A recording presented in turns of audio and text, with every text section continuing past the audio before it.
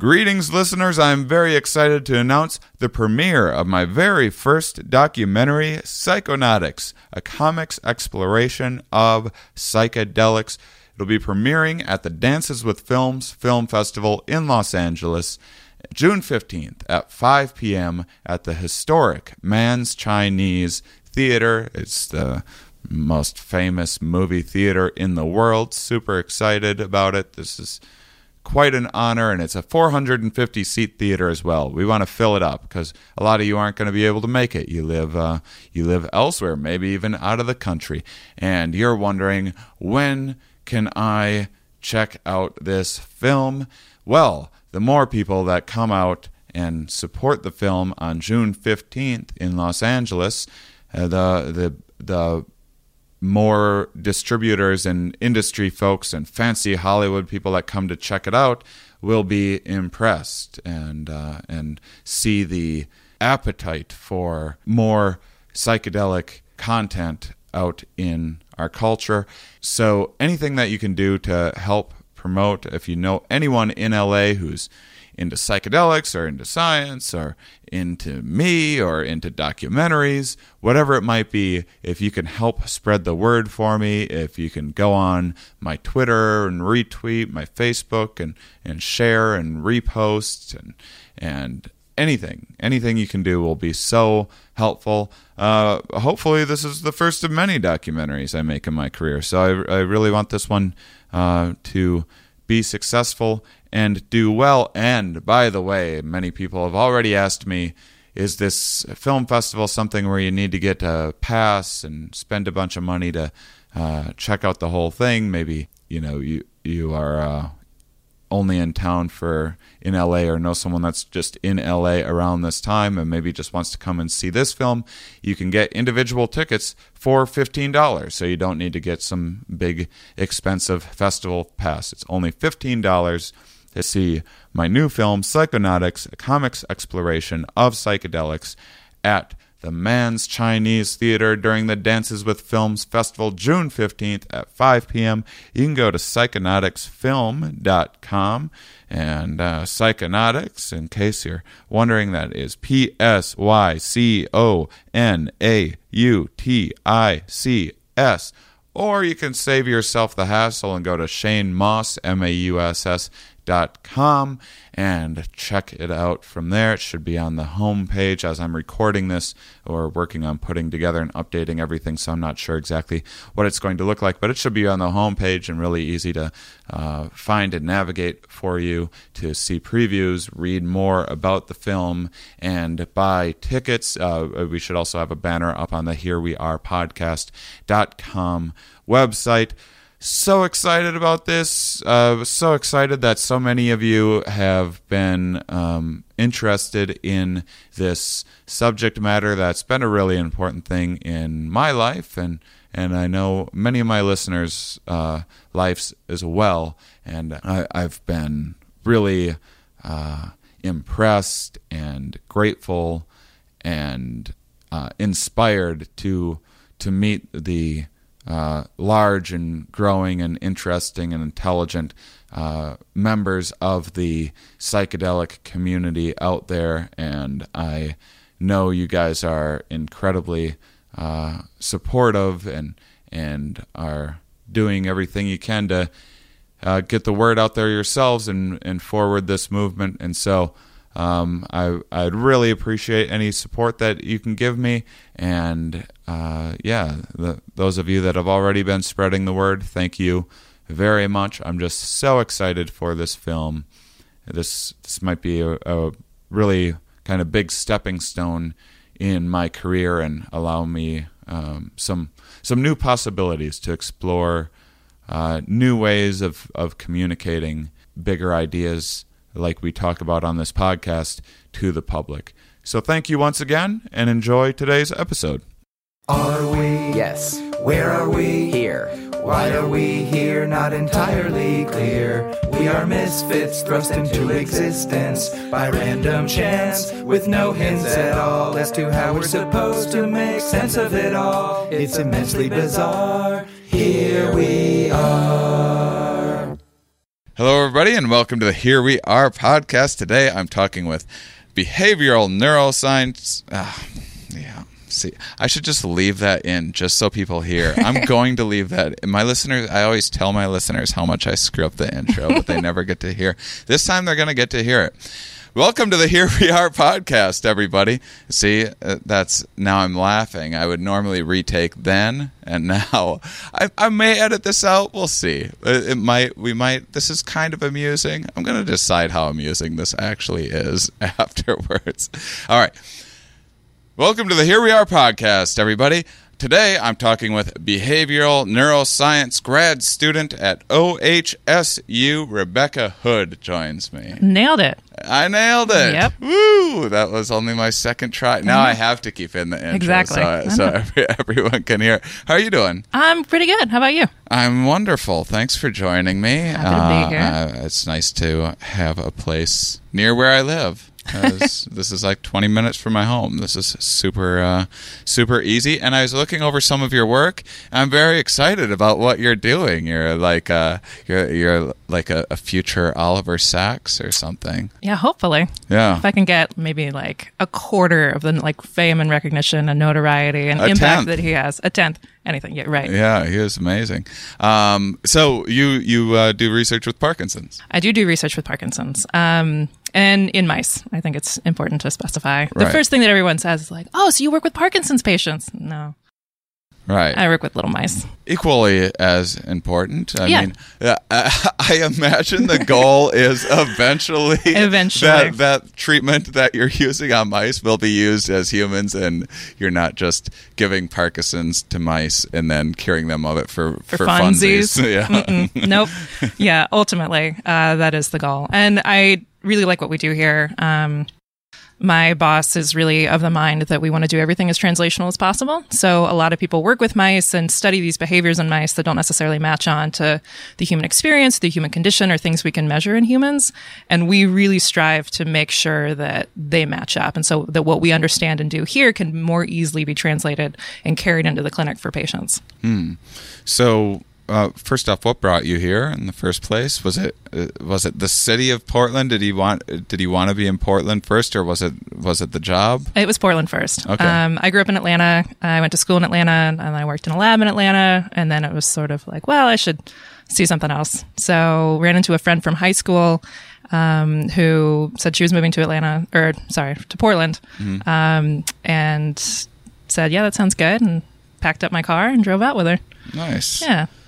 Which was, in hindsight, incredibly irresponsible. Portland doesn't have a whole lot of bioscience industry, and I don't have a whole lot of skills outside of working in a lab. But I got really lucky and got hired in this position, which is doing exactly what I wanted to do. That's wonderful. Yeah. And so describe what is Parkinson's exactly? I think I have some in my family, so I should really know a lot more about it than I actually do. But for listeners that know even less than me, can you give us just a brief overview? Yeah. So it's characterized by a loss of the cells that produce dopamine in the brain. And I think that when people traditionally think about dopamine, they think about it more in terms of reward and motivation and mood. And there's this whole other circuit that actually is involved with movement.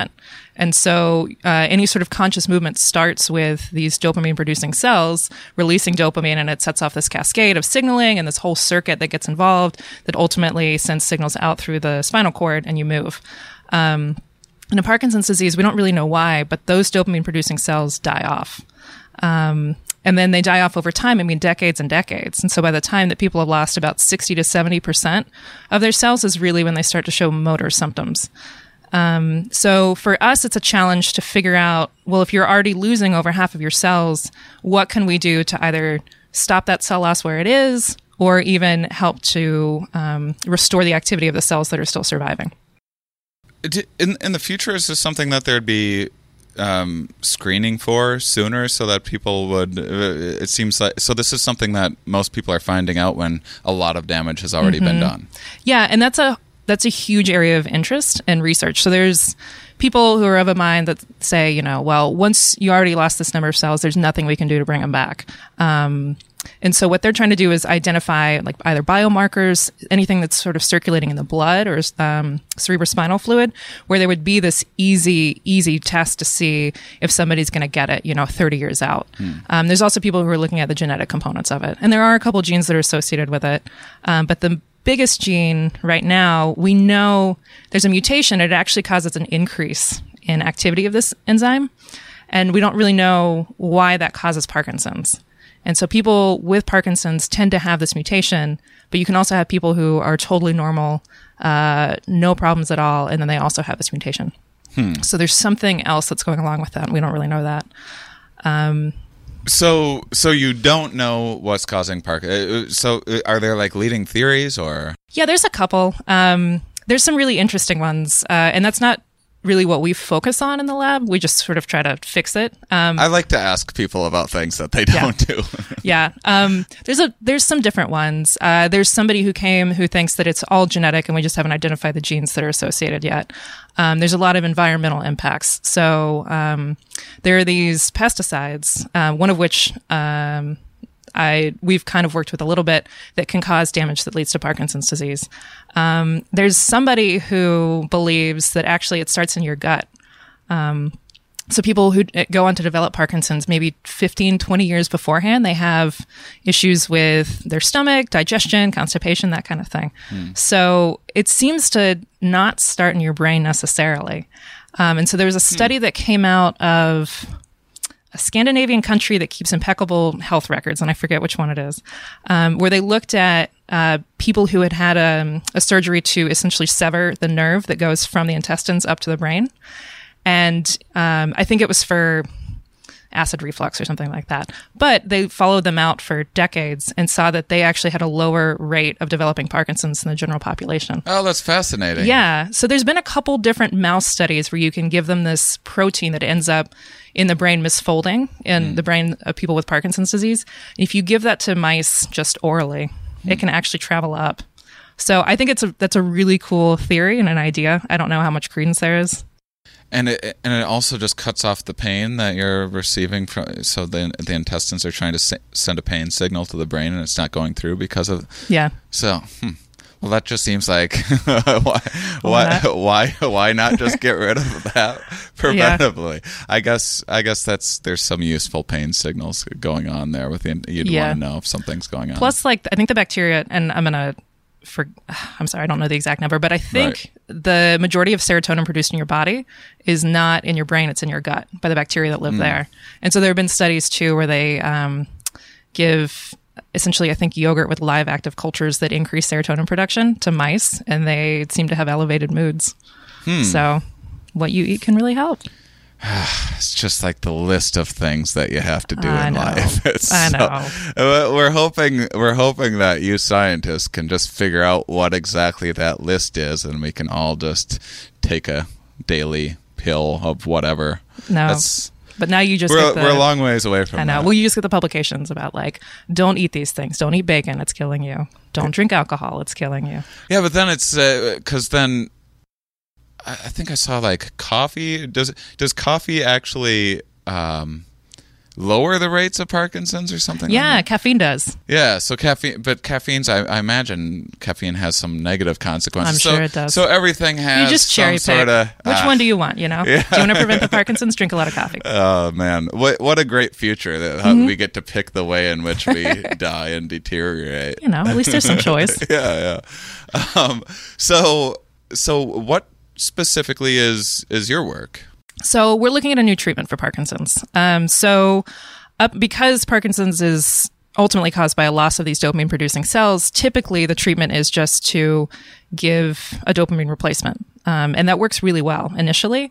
As the disease progresses and as people just take that more and more often, they develop a tolerance to it.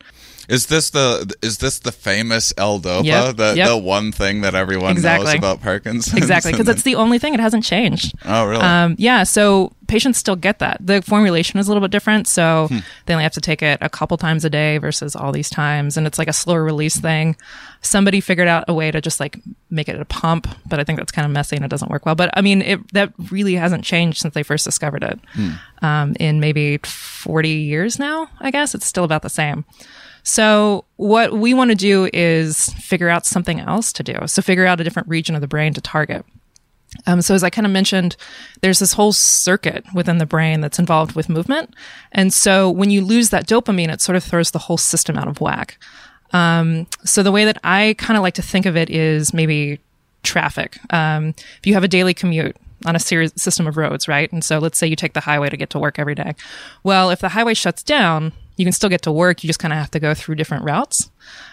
So even though there's that loss of dopamine, we can still kind of get signals within the brain and help to sort of reestablish these connections and these signaling pathways, even though you're losing the major one.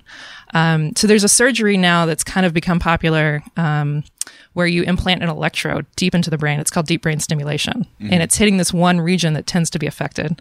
And it's really interesting. This region in regular brains fires really regularly, almost like a pacemaker. And in Parkinson's patients, you can actually lower down an electrode and listen to the electrical signals that are coming out of it, and it's bursty. So you get like a bunch of firing patterns and then nothing, and then it's just kind of quiet for a little bit. So they started, they started destroying that region first, and that seemed to help a little bit. Now they can stimulate it and sort of re-regulate that firing pattern. So that's... What part of the brain is that? I'm just going to challenge myself. We'll get a little bit of jargon in here. Okay. I think we're comfortable with a little bit of jargon. This is like episode 180 or something of a science podcast. Okay. We can handle a little bit. All right. So it's called the subthalamic nucleus. I'm out. Never mind. I know. I screwed up. The brain names are terrible. I know. They're intuitive. Neuroscience is so fascinating, but the most frustrating of my interests. It's the one that I like. I always have a neuroscience book that I'm trying to read, or like some class that I'm trying to take or something, and that's the first one that I'll give up on. We're not good at naming. I mean, everything is kind of relative. So subthalamic nucleus is just the region of the brain that's below the thalamus. I really thought I was going to be able to handle it. One piece of jargon. I'm like, nope, I'm out. So back to calling it a circuit, I guess. So there's that region. So there's things that we can do, and that kind of helps for a little bit, and it helps with some people, but it's still not solving the problem. So what we thought is, well, maybe we can target some other brain region. So I look at the motor cortex. I think that's a better name. It's an easier one, right? I think everyone knows the cortex. Exactly. Motor cortex. Yeah. We can handle it. So that's my region of interest. So essentially the idea is that by activating that area, we can potentially help my mice to run a little bit better. And then also, based on what areas the motor cortex talks to, sort of even stimulate regrowth of some parts of the cells that are dying. So that's the idea. And then the way that we do that, I think, is really cool. But it's going to get a little in the weeds. No, let's get in the weeds. Okay. So the paper that you sent me, I read it 3 times, and then I understood it. Okay. Pretty well. Cool. It took me 3 times. Okay. But I got it. Okay. So we'll try and do it. And so I think that a single pass. Yeah. Okay. Sure. So in humans, what we would do is just sort of implant the strip of electrodes, which makes sense. Human brains are big enough; they can do it. Mice brains are tiny. I mean, like the size of like a fingernail, kind of. And I don't have the engineering ability or the eyes to be able to do something that small. So what we're doing instead is sort of almost a genetic model to activate it. So within the brain, there are all sorts of different neurotransmitters, but the major neurotransmitter that is inhibitory, so it quiets everything down, is GABA. And that's actually about 80% of the signaling in the brain is inhibitory. Sort of keeps a check on everything else and allows just the most important signals to go through. That's so fascinating. Yeah. Too. People don't think about it. No, not at all. And we don't even think about it that way. I mean, like, we just kind of talk about like, it goes to here and here. But there's all these, they're called interneurons because they just stay in the region that they're involved in, and they just sort of are like a gate on everything else and block all the signals that are coming in or going out or whatever. Well, if you shut down all of the inhibitory signals in your brain, you would just be overwhelmed with so much that raw data and information coming in from everywhere. Nothing would make any sense. There's some terrible movie that came out a couple years ago, an action movie, where like she takes a drug and it unlocks the full potential of her brain. Oh, yeah. I never saw it because I knew it was going to make me too angry. Right. It doesn't work that way. It doesn't work that way. So the Limitless show or whatever isn't something like that. Oh. I'm sorry. Maybe like within reason. Actually, I haven't seen the show either, so we're fine. It's a good idea. Screw that show. Exactly. Dumb. So what we can do is actually stop those inhibitory neurons from firing. So we have this special mouse line where the DNA has been altered. So the gene to make those neurons fire, essentially, those inhibitory neurons, it's been altered to have these like flagging sequences on either side. And then what we can do is we use a virus to insert another gene just into the cell that creates this enzyme called Cre recombinase that goes to that flagged sequence and cuts it out. It's kind of like CRISPR. I know that's been in the news recently, where you can just sort of target these specific genes and alter them in a live animal, which is really, really cool. And I can do it just in the brain region that I want, which is a step above a lot of the other mouse models that are knockouts or something where like every cell would have this thing knocked out. This isn't true. I'm just targeting this really specific little area in the motor cortex. And so as a proof of principle, I did this first and then gave the mice, we use a neurotoxin, essentially a poison that just targets those cells that die in Parkinson's patients. It was how was this discovered again? There's this is a good story. It's a good one. It's MPTP. So it was discovered back in the 60s. And I want to say it was UC Davis. And this chemistry student was trying to make drugs in his garage and just messed up the synthesis, just messed up one of the steps. But he made it and he injected it. And I think 22, 23. Ooh. And then within a couple of weeks developed these Parkinsonian symptoms. Oh, wow. That is... Yeah, not good. I mean, that's an after school special. Yeah, exactly. But do you know what he was trying to make by chance? I think it was an amphetamine. Oh. I know this is sort of like the they were big into amphetamines right around that time. Huh. Yeah. But and so like I think he sold it to a couple other people or something. So there's like 7 or 8 people who just started showing up in emergency rooms around California with these symptoms. Man. So, don't make your own drugs. Yeah, that's why I've tried to tell listeners before to stop making odd substances in the bathtub and then immediately injecting them into themselves. Don't do that. They don't listen. They're gonna do what they're gonna do. But it's the more stories like this that come out, the better it is for everybody. Devil's advocate though, like finding this substance changed the way that we do Parkinson's research. Because it really does target the cells that are lost in Parkinson's. So, not a great idea. Don't test it on yourself. But this was a really big discovery for us. So, well, thanks. A bright side.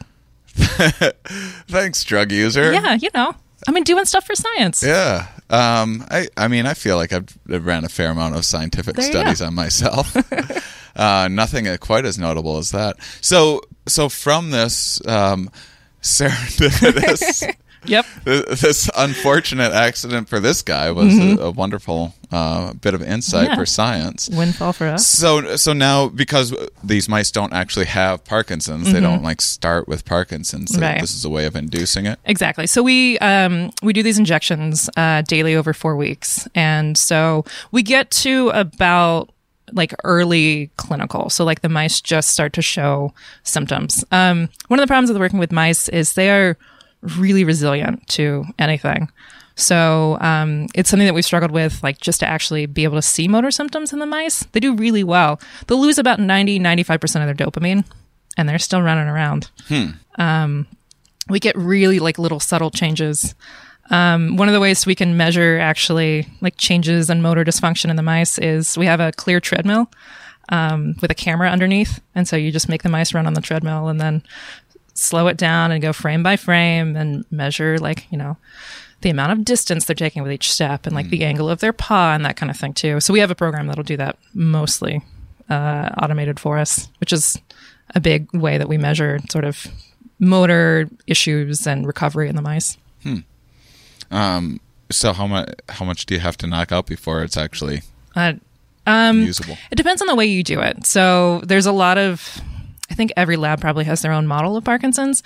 So the way that we do it is we administer relatively low doses over 4 weeks, and we progressively get higher. And so the idea behind that is that Parkinson's is a disease that progresses over decades. So a lot of other people will just give a really, really high dose of this drug, the MPTP, and then really knock out most of the cells. It also kills about half the mice.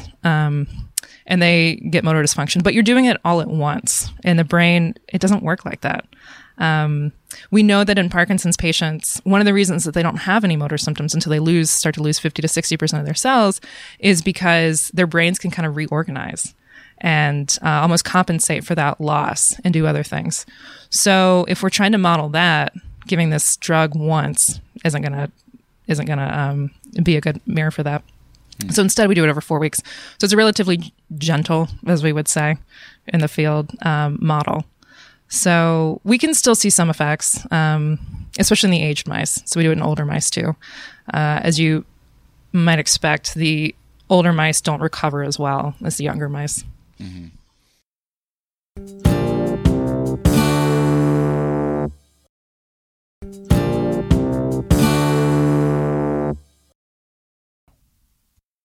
So before, when you were talking about what you do with the genes, which I understood it, but there's no way I'm going to be able to repeat it, which means I don't fully know it yet.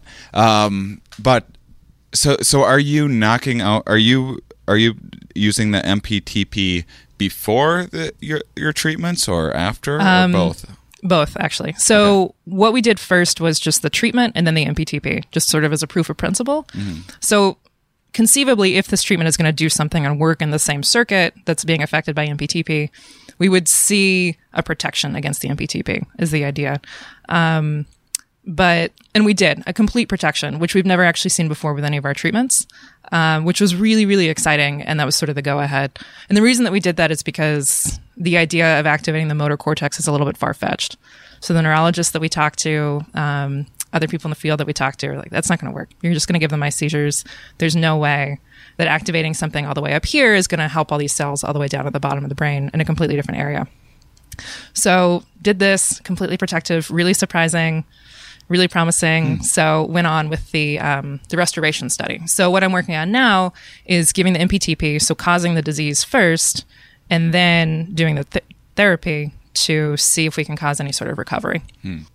But the first one, so they were then like immune to MPTP? Yeah. Huh. Yeah.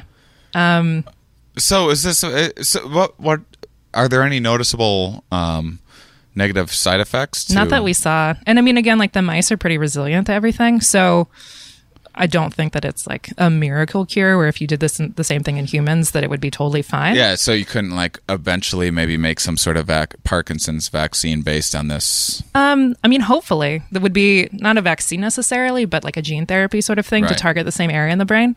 For people that are genetically predisposed. Why can I not say? I'm giving up on words. I'm throwing jargon at you. It's okay. Predisposed. Predisposed. I think I try. Yeah. Well, whatever. Predisposed. I got it. I'm nailing it.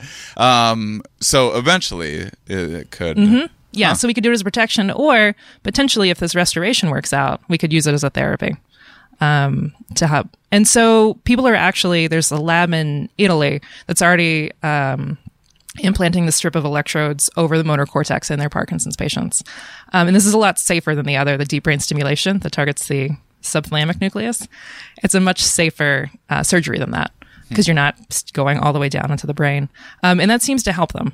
I think they've only followed them out for like 5 years or so. But so far, at least, they show motor improvements. They don't have the tremors that you'd expect. Okay, so say that one more time. So what are they doing with human patients? So they put a strip of electrodes over the brain. And they do it over the motor cortex, so the same area that I'm targeting. And they just kind of stimulate it at a specific frequency. And I don't know the details because I don't need to. But they're theoretically doing the same thing that I'm trying to do. And that seems to help the patients.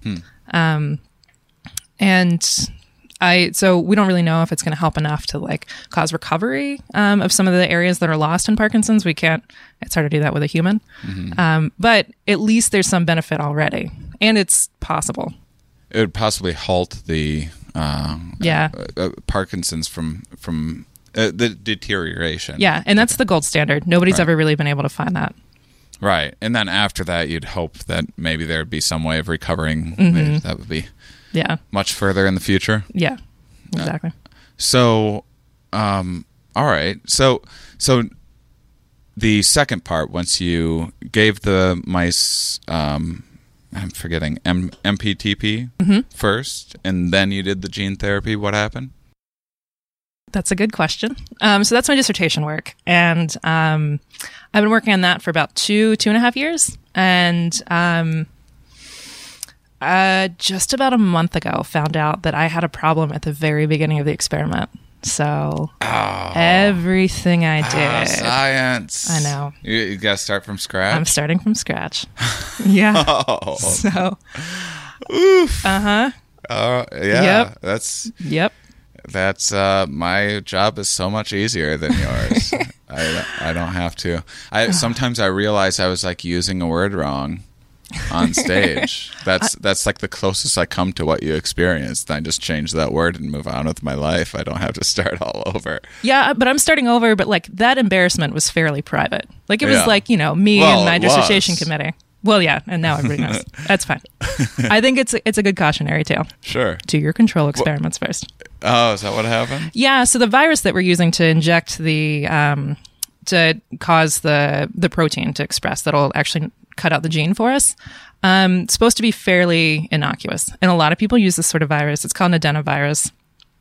And what you can do is just take out whatever the virus has normally in there. Like would have DNA or RNA to make the cell make more copies of itself. Mm-hmm. So what scientists have done is actually just take that out and then packaged it with our own DNA, the DNA that we want. So I can just use this little, we just get it in a tube. We tell the company what we want and they send it to us. All these viral particles packaged with DNA to make the cells express the protein that I need. Mm. It also causes the cells to express this, it's a green fluorescent protein, GFP. It's what makes jellyfish glow green. Whoever discovered it won the Nobel Prize a couple years ago for it. It's really cool. Like my mouse brains glow green. It's awesome to see. Apparently that's toxic in really high concentrations. But it looks neat. It looks really cool. But we were this is embarrassing. For years, one of my groups, I'd look at it and be like, well, I can see the injection site. It's green. Like it's green around the outside and it's just black in the middle. I don't know why that is. Well, the cells were all dying. In hindsight, that one's pretty obvious. Shoot, the old cells in the middle dying. I know. Should have known. Yeah. Everyone falls for that one. I know. At least a couple exactly. times. Fool me once. You learn. Yeah. So once I figured that one out, so I'm going all the way back to the beginning. I just was looking today. I found a better viral concentration that's not going to kill the cells. Okay. So I'm starting over next week, hopefully. Okay. Well, this is exciting. Yeah. So stay tuned. I can update you. Sure. Hopefully, it doesn't take another 2.5 years to. Well, I mean, don't you already, having done it the first time, isn't it going to be pretty streamlined this time around? Yeah, I've been referring to the first failure as just my dry run. Yeah. Yeah, sure. So I've got everything worked out. So walk me through the process one more time of this new streamlined version that you're going to. All right. I'm going to inject the mice with MPTP for 4 weeks. Okay. Give them the disease. And then I'm going to do the surgeries, inject the virus into their brain at a safe concentration, and then wait maybe about a month. It takes about 2 weeks for the virus to put its contents into the cell and for the cell to start making the proteins that I need it to. And then I want to give it a little bit more time just for the modifications to happen.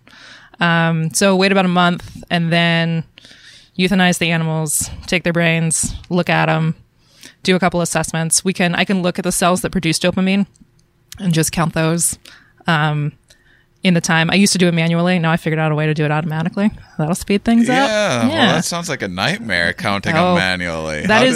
You just sit there and count. Just click. For how many are you counting? Oh, God. Well, we've changed since I first started. We used to do it is called stereological. It's 3D cell counting. So you can go and there's this fancy program that does it, but you count every 6th section or something through the whole, not the whole brain, but it's this one structure of the brain. And then it extrapolates and it ends up being 20,000 cells. What? You count 20? No. It's okay. like, but it's like a couple hundred cells per slice, and then it extrapolates from there. Oh, I see. I see what you're saying. But it's still, it's like you have to do it. I got lost in that number for a second. Well, really it's freaked out. awful. But still, so you're counting like a couple hundred tiny little cells. It's like 4 or 5. Are you, so you're under a microscope counting each one of these, and you don't. Do you lose track and gotta? You can just click. Fortunately, So we mark them. There's ways. Yeah, I don't even have to think of a number. People are always like, because I'm interested in science. I have a science podcast. Yeah. I mean, honestly, I just mostly read pop science books and take like some online courses. So I'm not getting like the full science background, but sometimes people are like, well, do you ever think about just becoming a scientist? I'm like, oh, no. Because you know what the process is. I like hearing about the finished product. I like the brainstorming, the beginning, the brainstorming, trying to figure out what the hypothesizing about what is maybe going on, what can be done about. That sounds like a ball to me. Yeah. Counting cells. Whew. No, you don't have. You can't get someone downstream. You don't have an intern. OHSU doesn't have undergrads. Oh, slam OHSU. Yep. Well, I mean, it's but I don't have anybody to do my grunt work. It's just me. It's fine. Grad school's supposed to be annoying and tedious. How long does it take to? I didn't realize that now the podcast is going to get. Now the next 15 minutes is going to be me wondering about counting cells. How long does it take? You're counting one slide of cells. How long does one slide take? The way that you're clicking on each one, you're finding and clicking. Yeah, the way that we've done it now, I can probably do an animal in maybe 45 minutes. Oh, that's not terrible. Okay. I mean, considering it used to be that 3D one, it used to take 4 to 5 hours per animal. What are you doing? Are you listening to music? Podcasts. Or you're listening to podcasts? Because it makes me feel like there's somebody else with me. Like I'm not just totally antisocial and like in a corner by myself. And counting. Yeah. Huh. And so now you have a program that's counting them for you? Exactly. That is what took so long. Exactly. Yeah, that's one of them.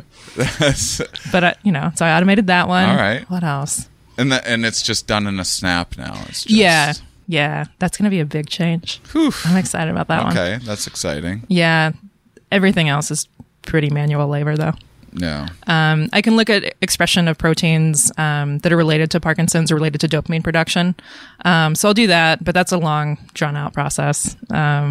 Grind up the tissue and isolate the protein and then sort it based on size on a membrane and then use antibodies to probe for exactly the protein that I want and then scan it. It's like a multi-day process. That's fine. It's fine. So basically everything from the first test that's just in the I mean, still you were still getting some results. I was getting some results. So what were the results that you were getting? Well, the problem is that I was seeing visible cell loss. Like I had that dark hole in the middle, which is ironically, we were calling it the halo effect, which the connotation of that is nice. It's not a halo anymore. But in the other group where I wasn't more of just saying, like a core of death. Yeah. Somebody said like the angel of death touched it right there. But in the other group that we thought looked okay, because this is the first time we've done this in our lab. Mm-hmm. Like, I don't know, the cells are glowing. It should be fine. Apparently those cells were unhealthy too. So the problem is that everything got destroyed, like that same region. So I don't even have anything to compare it to because there was just damage in every single mouse. Okay, well, yeah, that's just... So, yeah, I have an advisory committee, and we finally figured this out a little bit too late. And they were desperately trying to, clod anything for me to, like, get out of here, graduate. And there's just nothing salvageable. But, lesson learned. Yeah. I'll never do that again. That is, I do not have, I am not a very conscientious person, and I'm kind of aloof at times and kind of off in outer space. I think I'd be making a lot of mistakes like that constantly. I don't think. I mean, I would hope that no one would hire me in the first place. That's like my hope, that science is above hiring someone like me. But I don't think I would do. I think I would be making a lot of those. Oh, geez. Well, I guess I didn't. I did that last few years. I guess I didn't. Yep. I thought it'd be A-okay. So what is now? I feel like the scientific karma, that's an oxymoron. Now this next run is going to have Just to go be your way. wonderful. It's going to be the best run. What's the most ideal outcome? What are your hopes and dreams? Hopes and dreams. Ideally, seeing motor recovery. So if the mice can run better after this, that'd be wonderful. Better, not just stopping deteriorating. Yeah. So stopping deteriorating. But like when I think about it, I think about the graph, and so like the MPTP graph is going to be like down low, and then the other one is going to be up high. The treatment one's going to be up higher with everything else. So so they'll be back to baseline, back to where they should be. I like graphs. Okay. I do like the graphs. Right. So now I'm like back on Just think about that. being a scientist again. Like, we make if a you get lot to of make graphs. that's So kinda many cool. graphs. And then ideally, what would happen is, so those cells that die off, the ones that exist, or the ones that survive, project. So they, like when they signal, they send their projections up to this region called the striatum. And so we target that a lot, and that's where they release the dopamine. And so I can measure how much dopamine is there. I can look at the existing nerve terminals, so just the projections from those existing cells, and I can look at them at such a level where I can see all the little tiny spines that come off of those that are making contacts with other cells. And so ultimately what I'm hoping is that by activating the motor cortex, it's just above it and that projects to the same area, that it's going to cause essentially more spines to develop. Mm-hmm. So these cells, even though there aren't a whole lot of them, can talk to more neurons and therefore kind of compensate for the loss of cells. So an increase in dendritic spines would be wonderful. So maybe. Awesome. We'll see. Yeah. Well, will you please, when all of your dendritic dreams come true, will you email me and I'll share with I'll be like, she did it! Yes. I just feel so bad for you after that. What was it like one day that you found out?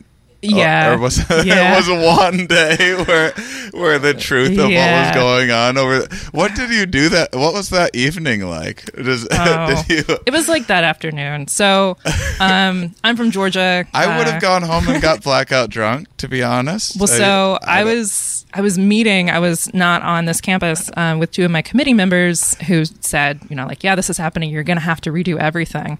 So I was like, didn't cry in the conference room, which was an achievement. Amazing. I waited till I got to my car. Understood. Mm-hmm. I think they would have. They're very nice. But I waited till I got to my car, and then I went and got Chick-fil-A, just fried food. Okay. Ate it in my car while I was kind of crying.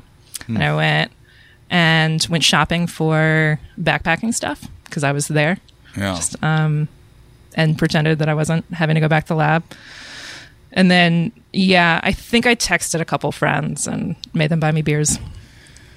So, that's not too bad. I would have probably been smoking some MPTP by Screw it. that point. I mean, I was tempted to just throw in the towel and say forget it. Yeah. This isn't meant to be. But it's fine. I mean, I feel like I should apologize to you. I feel like this is sort of a bait and switch. Like, let me tell you about my work that didn't work out. Oh no, this is because every scientist tells me about. Well, not everyone tells me about them, but but it's well understood now. Yeah. I've interviewed so many scientists that most of the life of a scientist is thinking you have like some idea and then something goes bad with the data or the way something was measured or everything goes wrong. Just the hypothesis was wrong. Mm-hmm. It was, you didn't get what you expected, which is sometimes more interesting. Mm-hmm. In this case, not so much more interesting, just more sad then. Yeah. Like if the hypothesis was wrong, fine, we learned something from that. This is like, oh, you just didn't do it right. But at least there's still hope for it's not that it could have been worse. Yeah.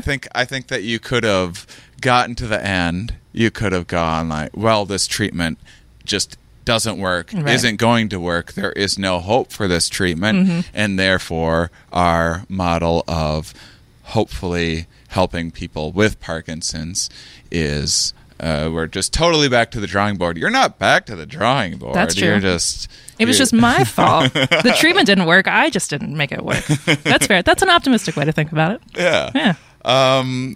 Awesome. Well, I'm excited for you. I'm optimistic about it. Thank you.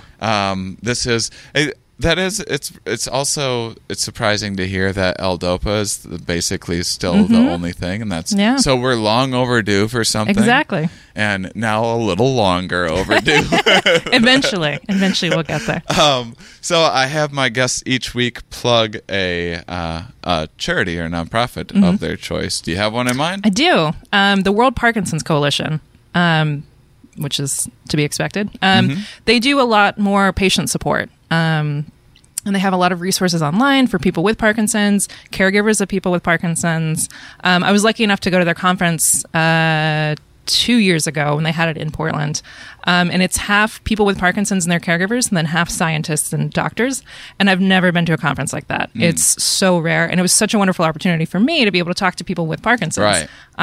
You don't know counting anyone cells in in your a family? corner. Right. Yeah. And so, like I can read the papers, and reading an academic paper is very different than actually interacting with someone with Parkinson's. So it was just a wonderful opportunity. I know all the people that I talked to were so excited about being there. So I think what they do is just really, really great. That's awesome. My girlfriend's a social worker, specializes in caring for older people and getting them resources and whatnot, care coordinator, but she does a lot of dementia, Parkinson's, that sort of thing. Is this treatment,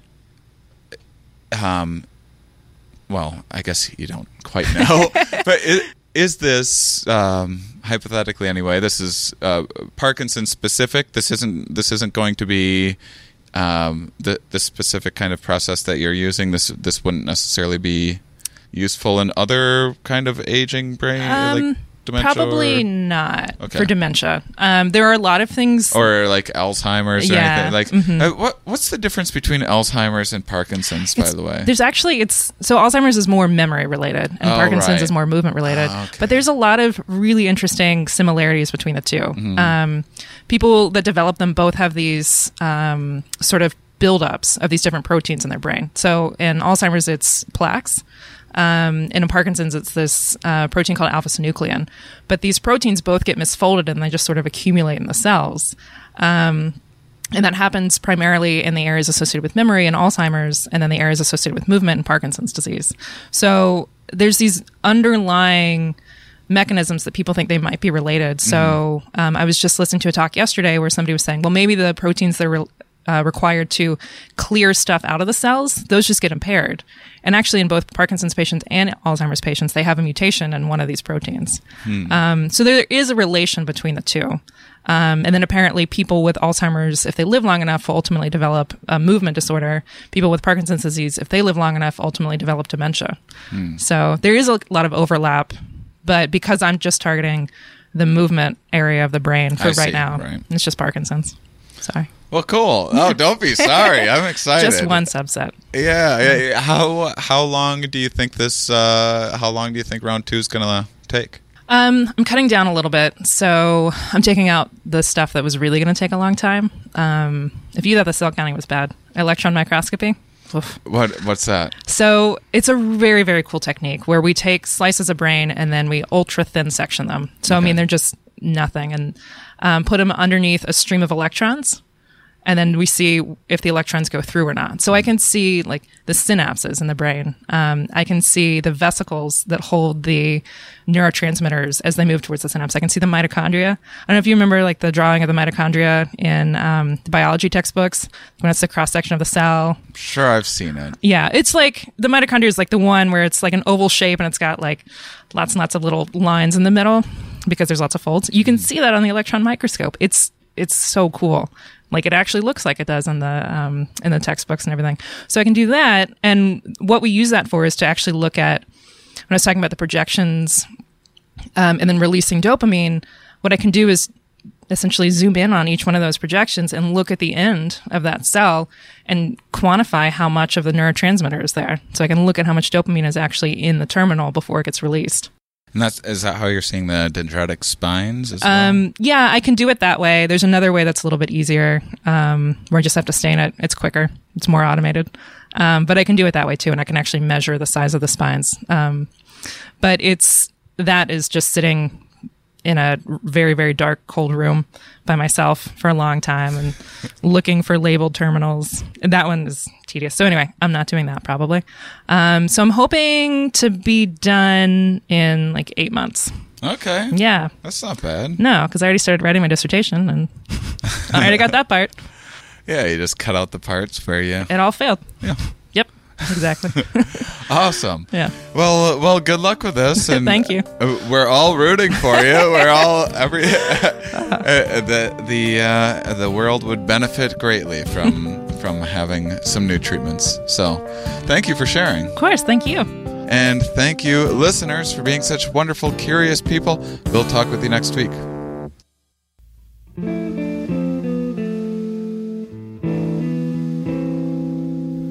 All right, guys, once again, that is psychonauticsfilm.com to check out the premiere of my very first documentary, Psychonautics, A Comics Exploration of Psychedelics. And you can expect next week, you can expect a fantastic, really incredibly interesting episode all about sleep and dreaming.